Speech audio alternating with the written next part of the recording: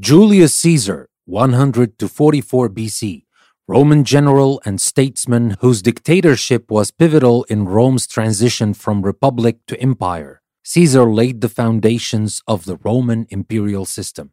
Interested? Do you want to learn more about Julius Caesar? Join me in this new episode from English Plus Podcast, and our topic for today is, who is Julius Caesar?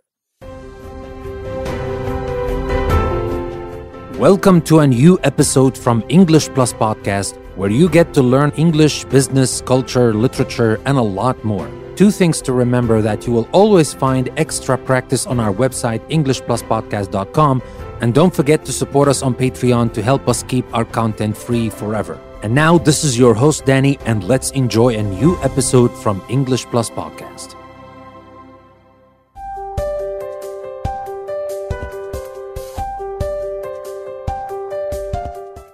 So, welcome to today's episode. It's about Julius Caesar, the Caesar. All Caesars that came after the real Caesar, the original Caesar, were named after Julius Caesar.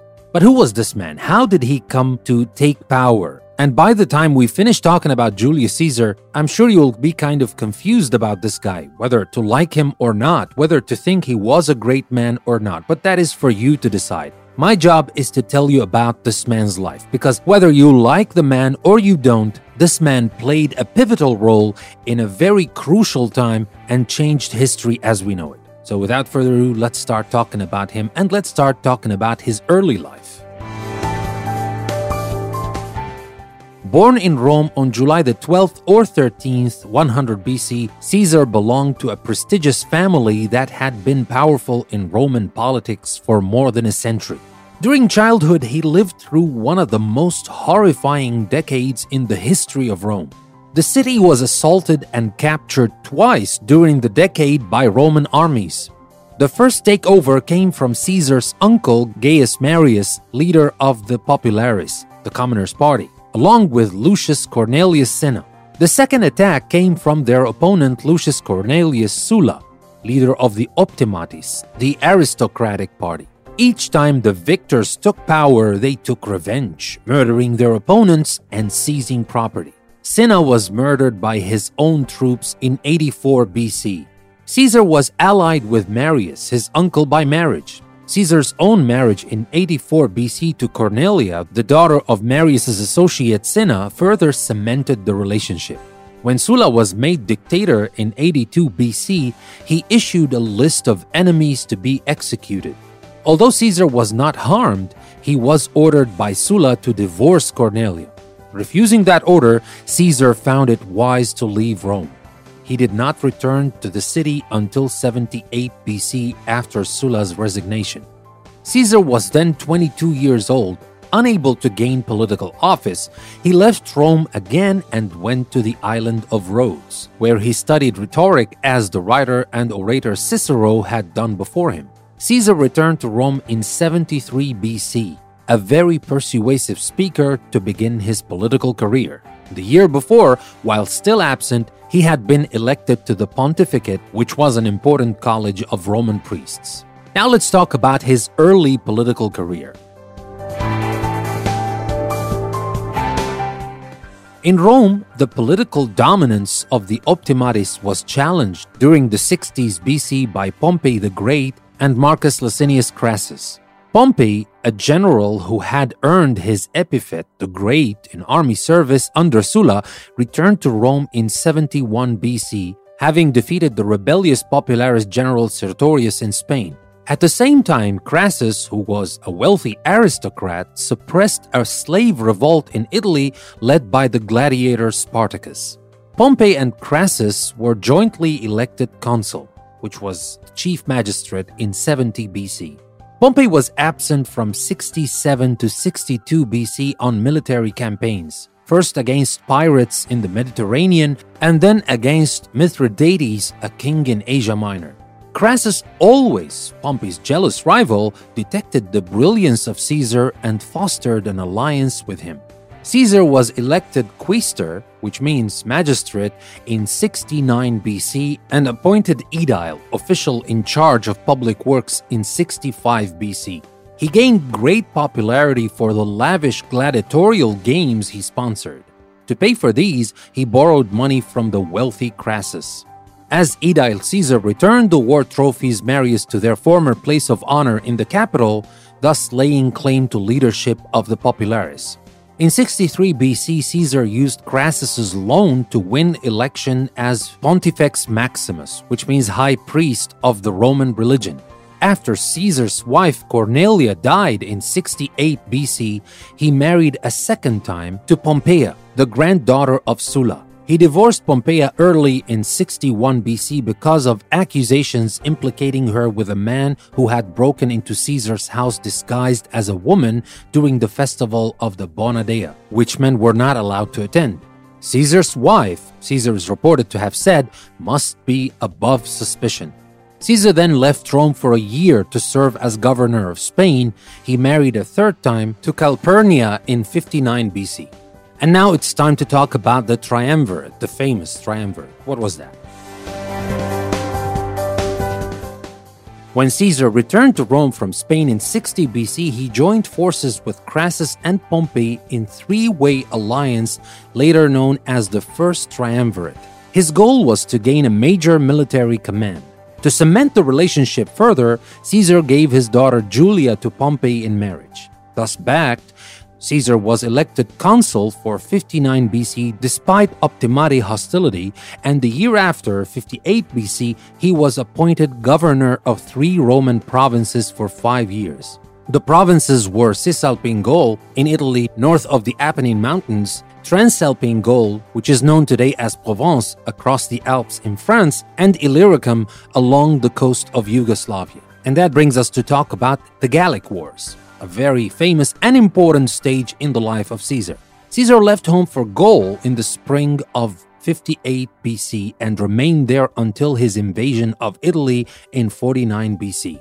He conducted military campaigns north of the Alps each summer, leaving his army there each winter while he came south to administer Cisalpine Gaul and Illyricum and learn what was happening in Rome. Each winter, he wrote up his account of the previous summer's campaigns. These superbly clear accounts, published as De Bello Gallico, the Gallic Wars, cover the years 58 to 52 BC.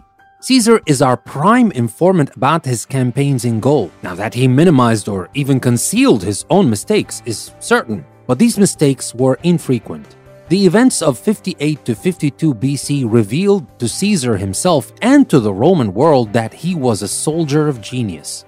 Moreover, he emerged from these years as an immensely wealthy man, as well as an extremely powerful man with a large army at his command. The country north of Transalpine Gaul was divided, as Caesar said, into 3 parts, inhabited by the Belgae, Aquitani, and Celts. The Aedui, a Gallic tribe just north of the frontier, had become Roman allies, and they appealed to Caesar for help against 2 invaders, the Helvetii and the Suebi. Caesar first defeated the Helvetii, a Celtic tribe, and forced them to return to their home area. Next, he crushed the Germanic Suebi led by Ariovistus. Caesar then resolved to conquer the rest of Gaul. By 57 BC, he believed he had completed the task. However, early in 52 BC, while Caesar was still south of the Alps, the conquered peoples in Gaul, including the Aedui, revolted.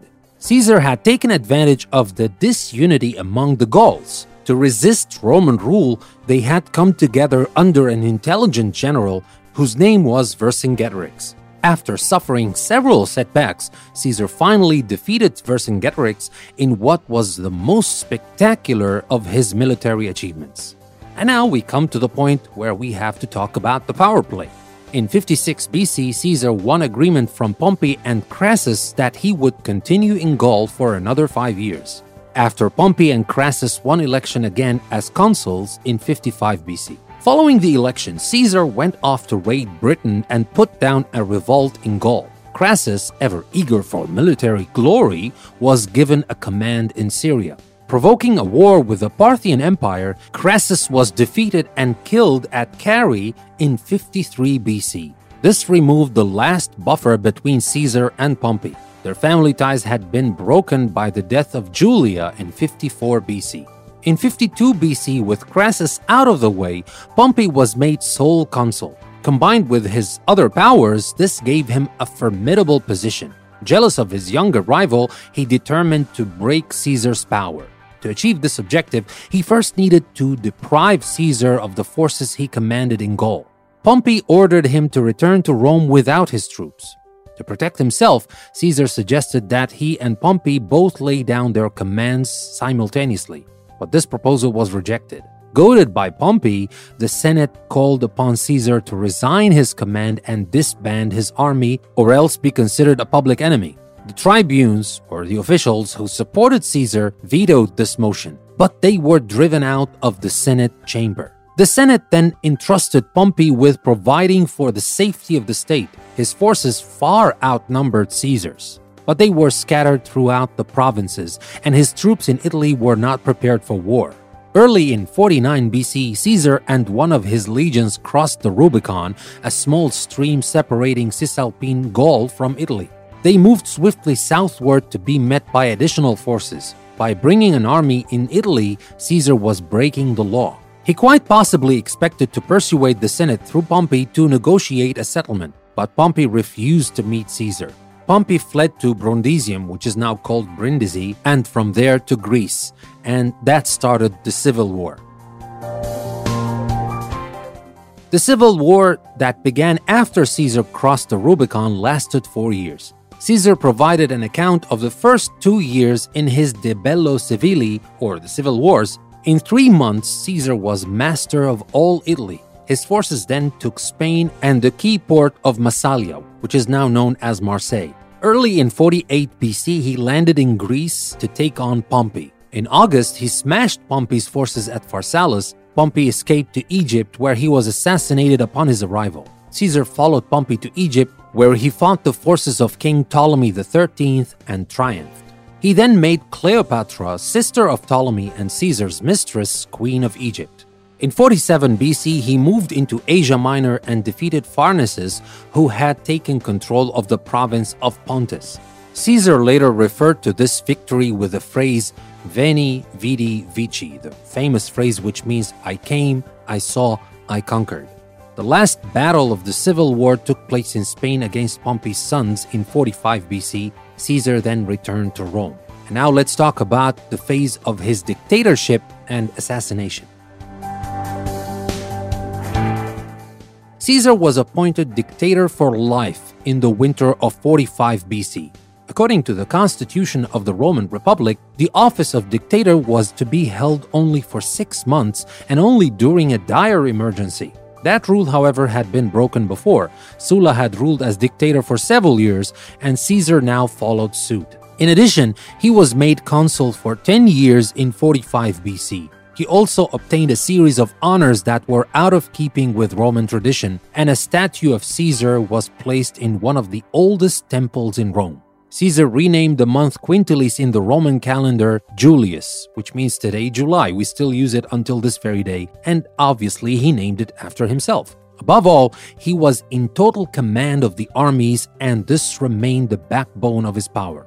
As a ruler, Caesar instituted various reforms. In the provinces, he eliminated a highly corrupt tax system, sponsored colonies of veterans, and extended Roman citizenship. At home, he negotiated a reasonable settlement of the large debts due to moneylenders, and he reconstituted the courts and increased the number of senators. His reform of the calendar gave Rome a less confusing means of recording time. A number of senatorial families, however, felt that Caesar threatened their position, and his honors and powers made them fear that he would become a rex, which means a king, a title they hated as Republicans, believers that a republic with an elected government is the best form of government. Accordingly, in 44 BC, an assassination plot was hatched by a group of senators, including Gaius Cassius and Marcus Junius Brutus. The respect felt for Brutus's integrity ensured the success of the plot. On March the 15th of 44 BC, when Caesar entered a meeting of the Senate, the conspirators killed him. After a provocative funeral speech by Mark Antony, Caesar's body was burned in the Roman Forum. Because Caesar had no male heirs, he stipulated in his will that his grandnephew Octavius, whom he had adopted, become his successor. Octavius became Rome's first emperor under the name of Augustus. After all this, if we want to talk about Caesar's achievements, several difficulties stand in the way of a final judgment on Caesar. The first is that Cicero, who provides so much of our information on Caesar, hated him as the enemy of republican government. The second is that Augustus, Caesar's successor, found it prudent to draw a veil over Caesar's career as a dictator. For this reason, the poets who wrote during Augustus's reign hardly mention Caesar. Livy, who wrote the standard history of the Republic, was scolded in the friendliest way by Augustus for being a supporter of Pompey. Scholarly opinion of Caesar's accomplishments is divided. Some regard him as an unscrupulous tyrant with an insatiable lust for power and blame him for the demise of the Roman Republic. Others, admitting that he could be ruthless, insist that the Republic had already been destroyed. They maintain that to save the Roman world from chaos, a new type of government had to be created. In fact, Caesar's reforms did stabilize the Mediterranean world. Among ancient military commanders, he may be second in achievement only to Alexander the Great.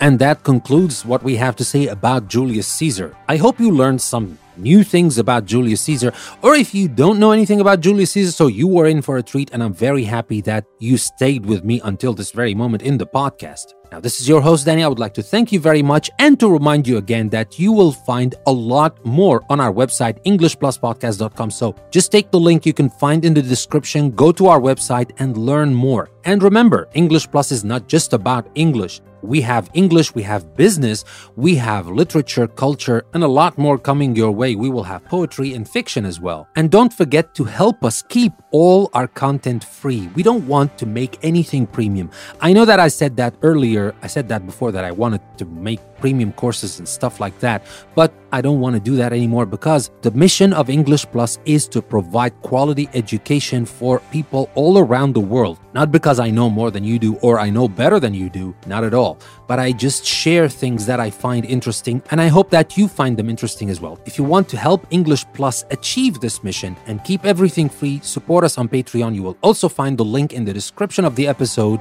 Go to the link, become a supporter of English Plus. We will definitely appreciate that. Now, with that being said, again, this is your host, Danny. I would like to thank you very much for listening to another episode from English Plus Podcast. I will see you next time.